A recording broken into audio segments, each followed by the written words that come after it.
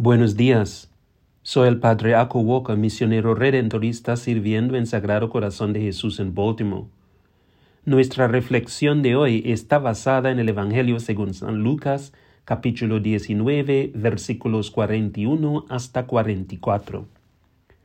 La imagen en el Evangelio de un Jesús que lloró nos habla de la humanidad de nuestro hermano Cristo.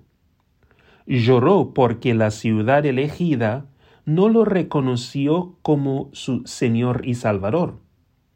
¿Cuántas veces está Jesús presente para nosotros y no lo reconocemos porque estamos atrapados en las cosas físicas de esta vida y nos dejamos llevar por lo que es temporal?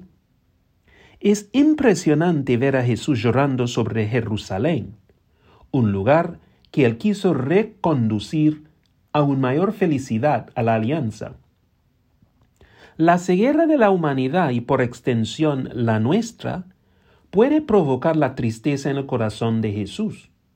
Muchas veces nuestros numerosos fracasos nos orientan hacia la autodestrucción.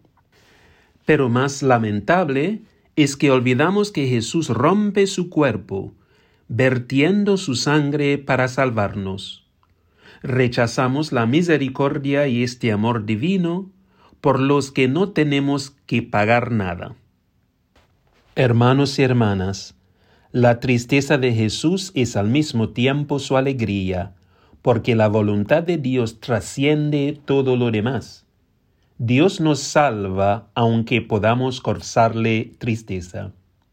Dios reconoce nuestra imperfección y nos anima cada día para mejorar. Él nunca nos abandona ni nos rechaza. Este es un ejemplo para nosotros de que, aunque podamos experimentar el dolor debido a situaciones dolorosas, no debemos permanecer en la tristeza, porque Dios es el que transformará nuestra tristeza en alegría.